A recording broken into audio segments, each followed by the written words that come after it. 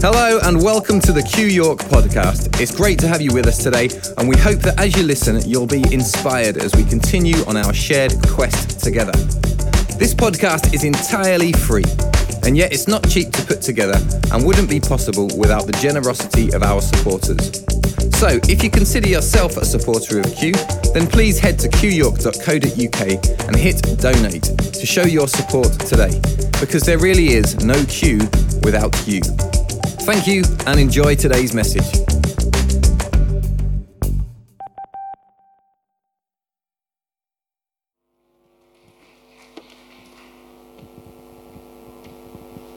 Hi, everybody. How are you? Well, welcome to Q Church tonight. We're glad to see you all, and we hope you're going to learn something. And you may have noticed from that clip we've just shown that there is a bit of an emphasis on the whole issue of good and bad, and we're going to sort of tackle that tonight. So, over the last few weeks, we've been looking at what it means to say yes to life. No one's asking you to be a yes man. Do you remember that clip we shown where he's saying yes to everything?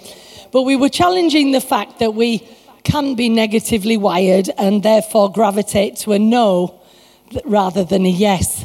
And I hope that many of you have sort of been challenged this last week to maybe go against your normal trajectory and to maybe defy gravity and go against what you normally do in life and maybe say yes instead of your normal no.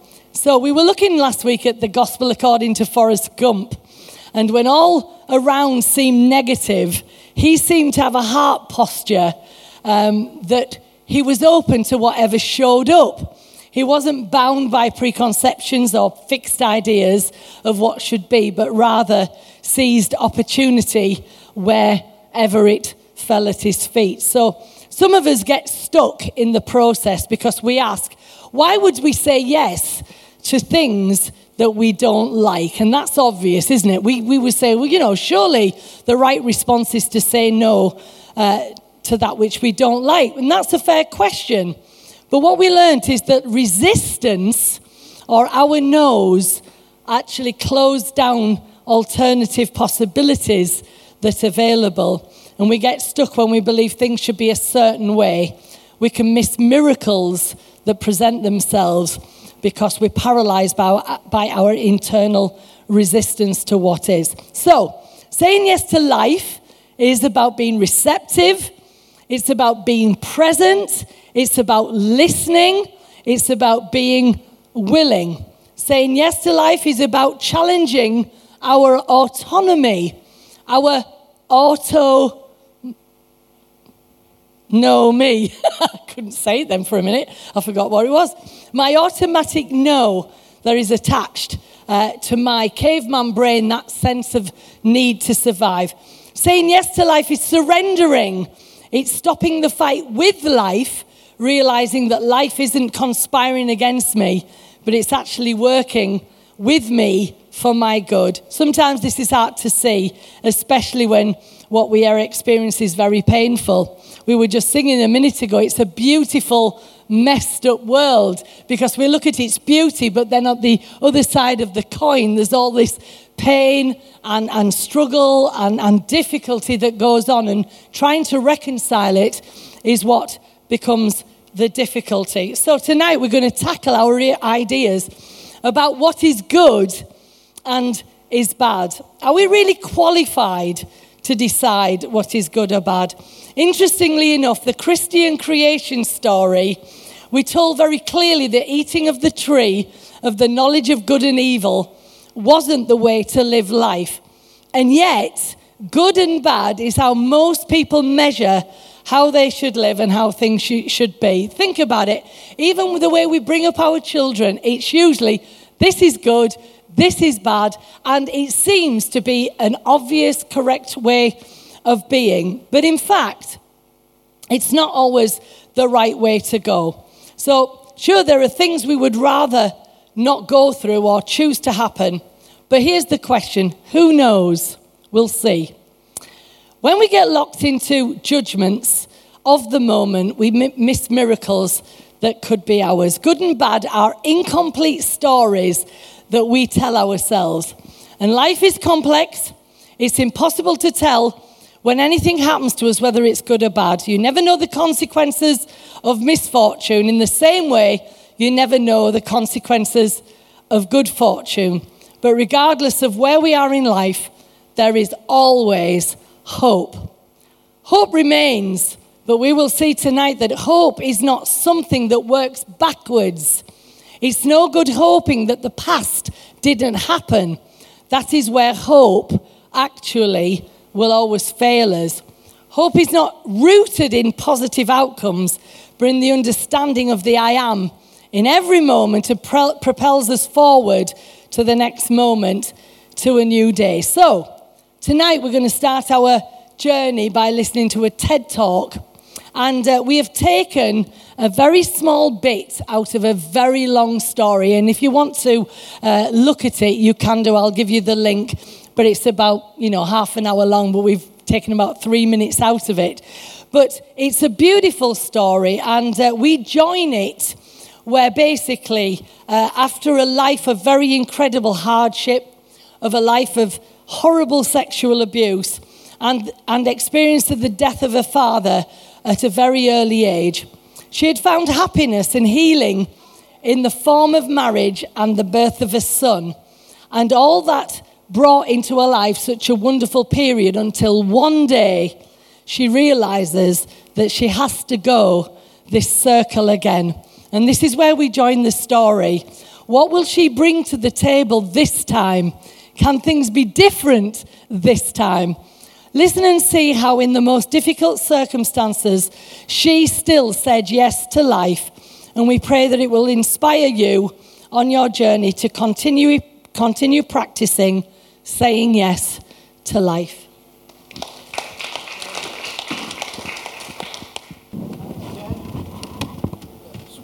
There we go. In the Apostle Paul's pretty great thesis that he wrote to a bunch of guys in a place called Corinth that was addressing just about everything about life, from culture to sexuality to everything, he summarized something right in the middle in chapter 13, and my summary of his summary would be this: that when you strip away everything that's just stuff, necessary stuff maybe, important stuff even maybe, but when you strip away everything that's just stuff, only three things remain: faith, hope, and love. The only three things that you need to grasp in order to have a good and successful life.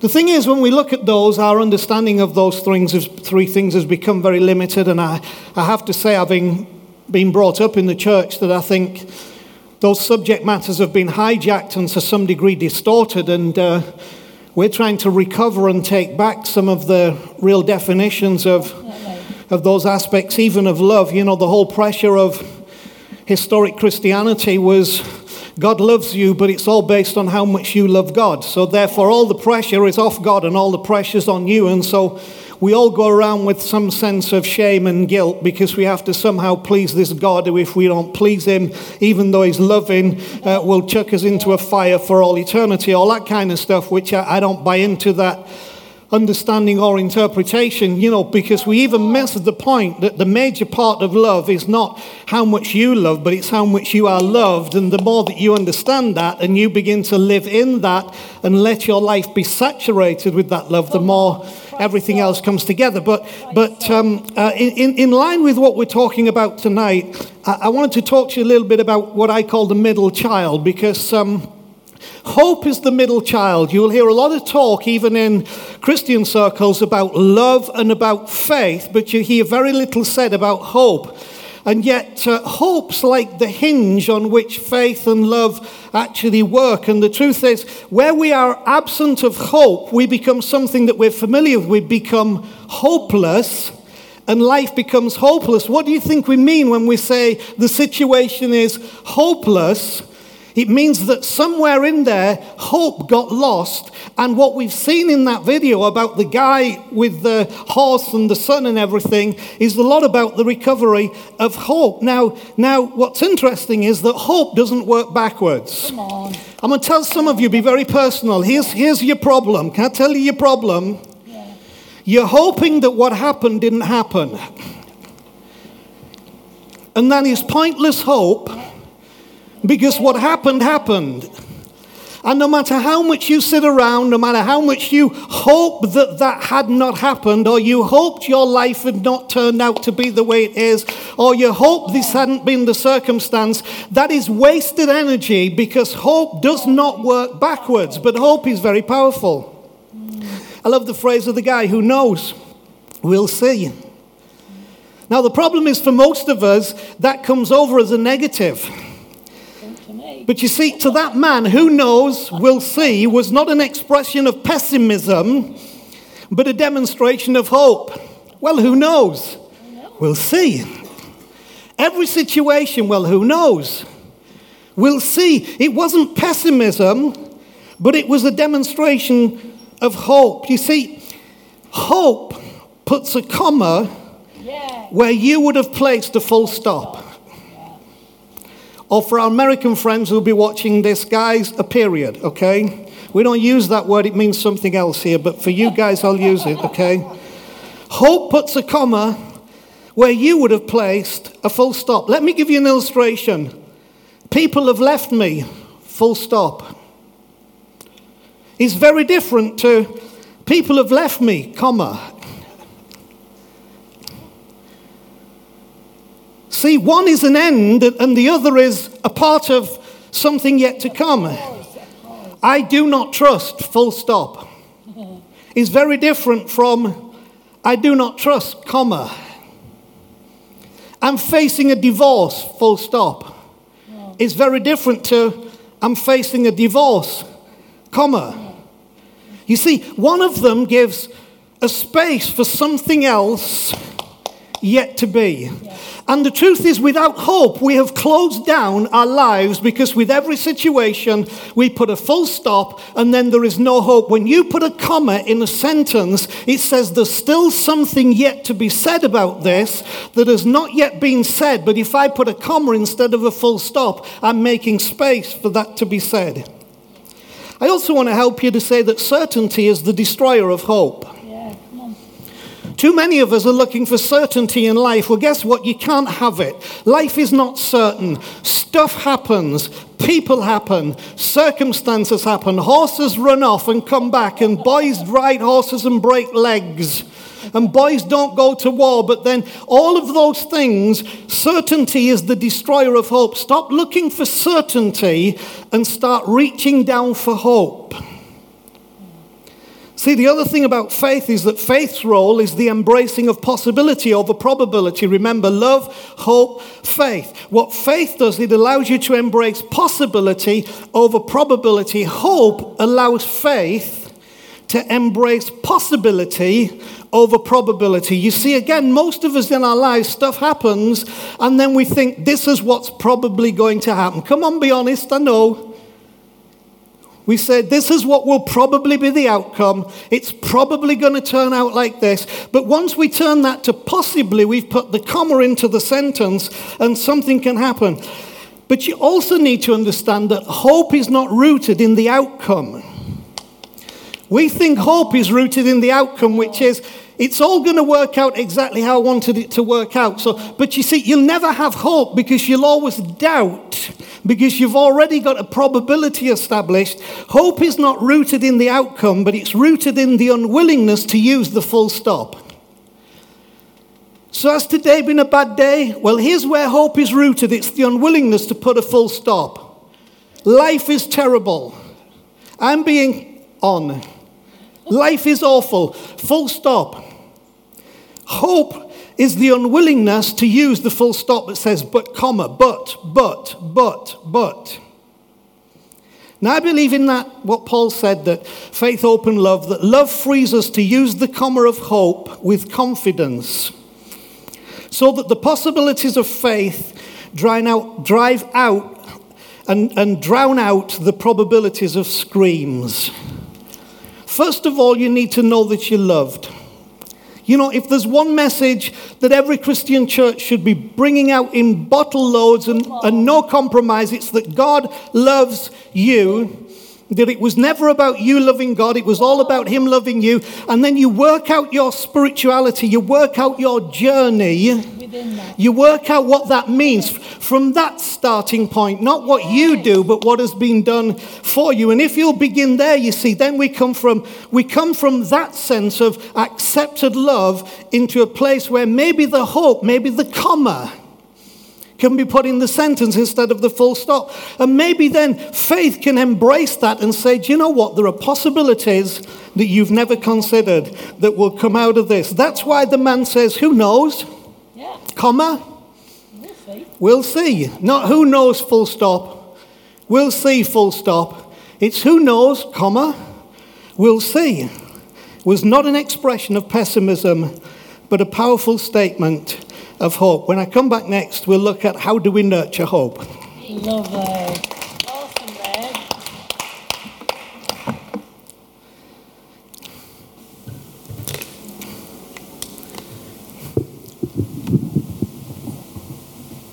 Ooh. All right, so how do we nurture hope?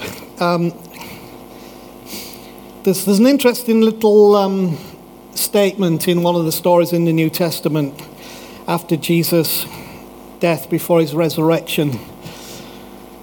And these guys said that we had hope that he would redeem us from our bondage, from what was happening with the Romans, and set us free. And they were in despair again because of what we said, that their hope was backwards, and backwards hope doesn't work. There's another great little story in the Old Testament of the Bible about an old prophet who, some of these stories are great, an old prophet who in the time of drought and famine went to see a woman who was a widow, who all she had was enough sticks to make a fire, and she had enough flour, enough oil to bake one cake for her hungry self and the son before she died. And the prophet said something strange. He said, before you do that, take the bit of flour you've got and the bit of oil you've got and bake me a cake first.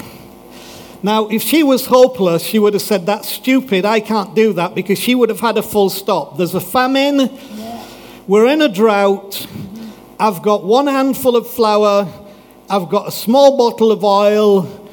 Why do you think I would want to do that? But you see, because she put a comma in there, and then she used what she had to bake the cake to feed the prophet, the story is that while ever that famine and that drought went on, she never was in lack, because it began to multiply, because the comma began to release something that gave possibility, not just probability.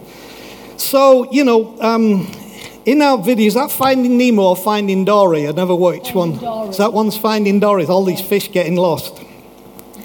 In that video, Finding Dory, it was interesting because if only they'd have trusted what was going on, it would have been okay. And sometimes you think the dumb bird is too dumb to do what the dumb bird was given to do, when maybe you're a bit dumber than the bird that was sent to do what it was. You see, sometimes, if you remember that from the book, sometimes you have to trust the process even when it doesn't look very good. And the problem with most of us is when the process doesn't look very good, we won't trust the process. And because we don't trust the process, it's because we have no hope and we've got hopeless. When only sometimes, if you would trust the process, but you would trust it in hope, you would find you get a very different outcome. So then, how do we nurture hope? Here's a few things just to help you. First of all, accept love. Accept love, that you are loved and God loves you. You have to begin in a place of acceptance.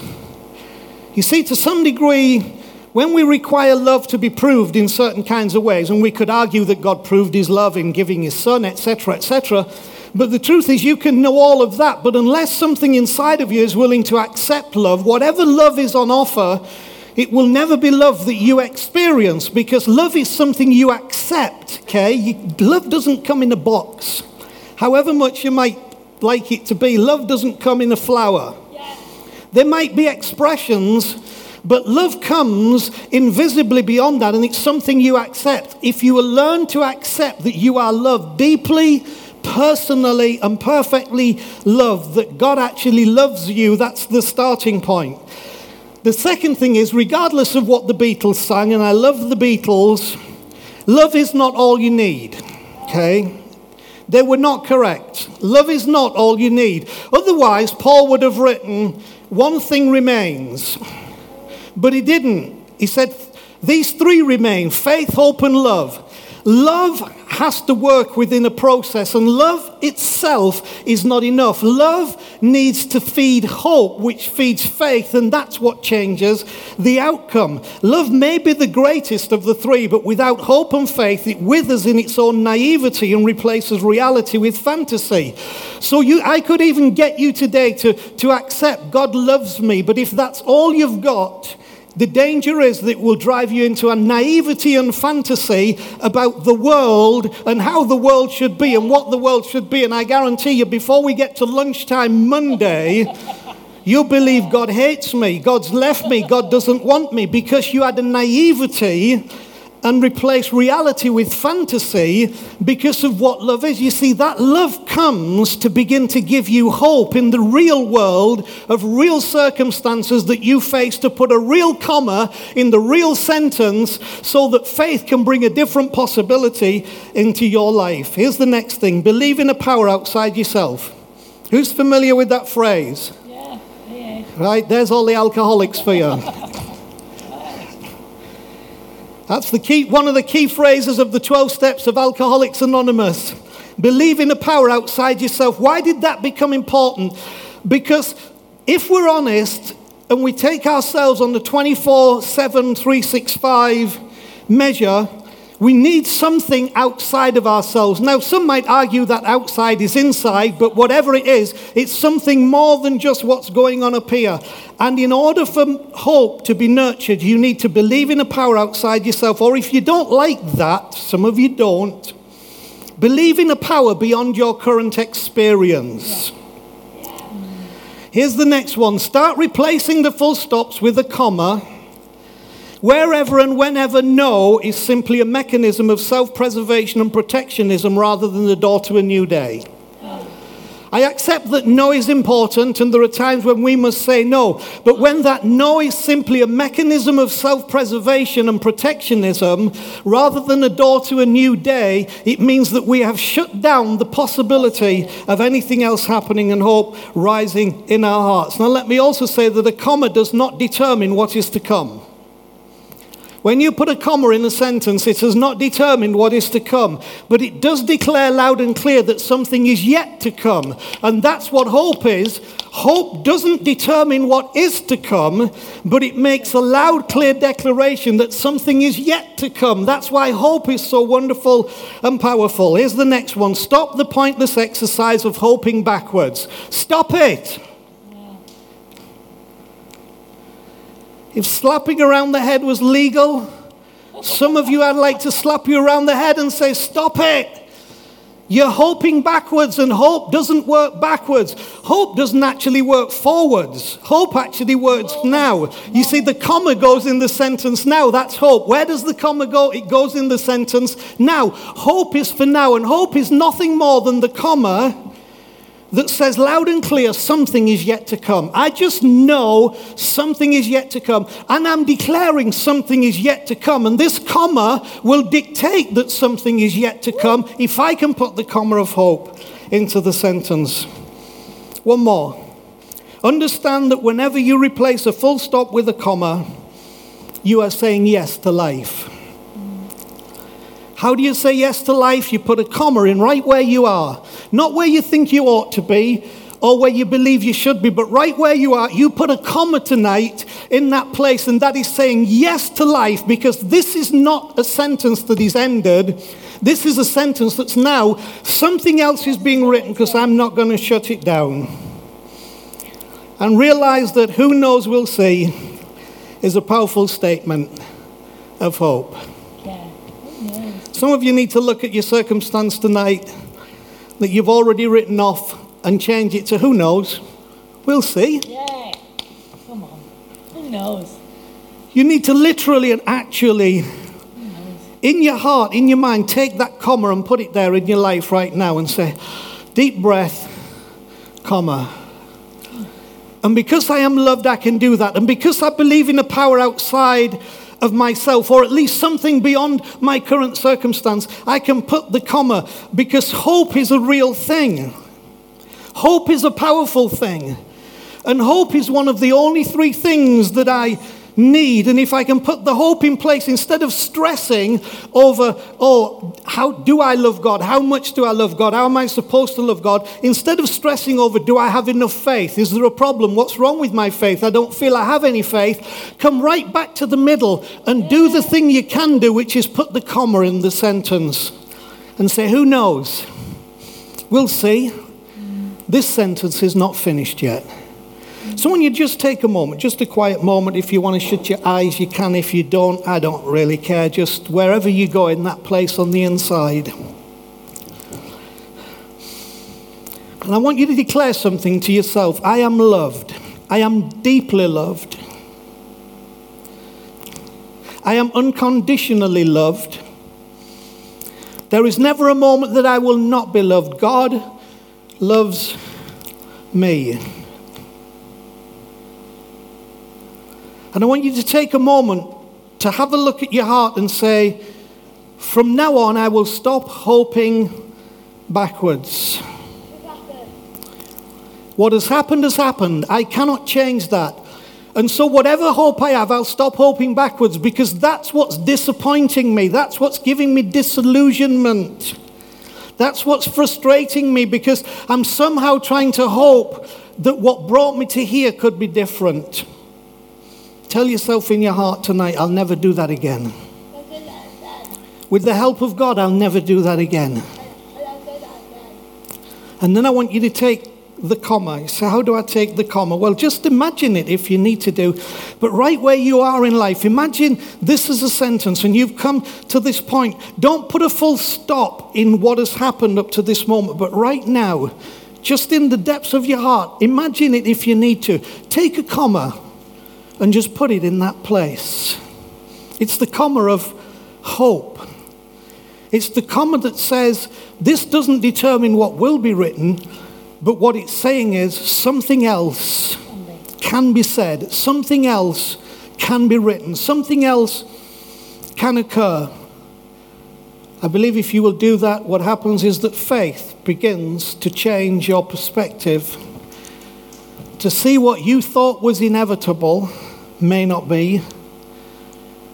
And what you thought was probable needn't be.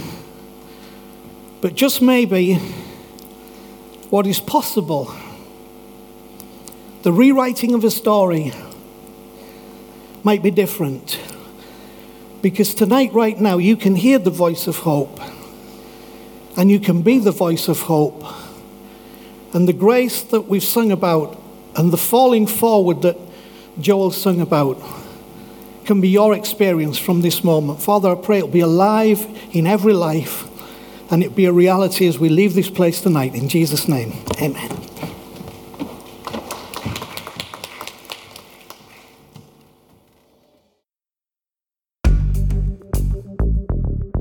Thanks for listening to another Q York podcast. If you've been inspired by what you've heard today, then why not email us at info@qyork.co.uk and let us know who you are and where you're listening from.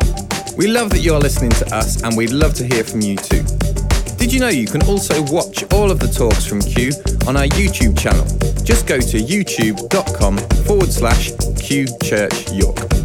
We look forward to having you with us again soon. Until then, enjoy the quest.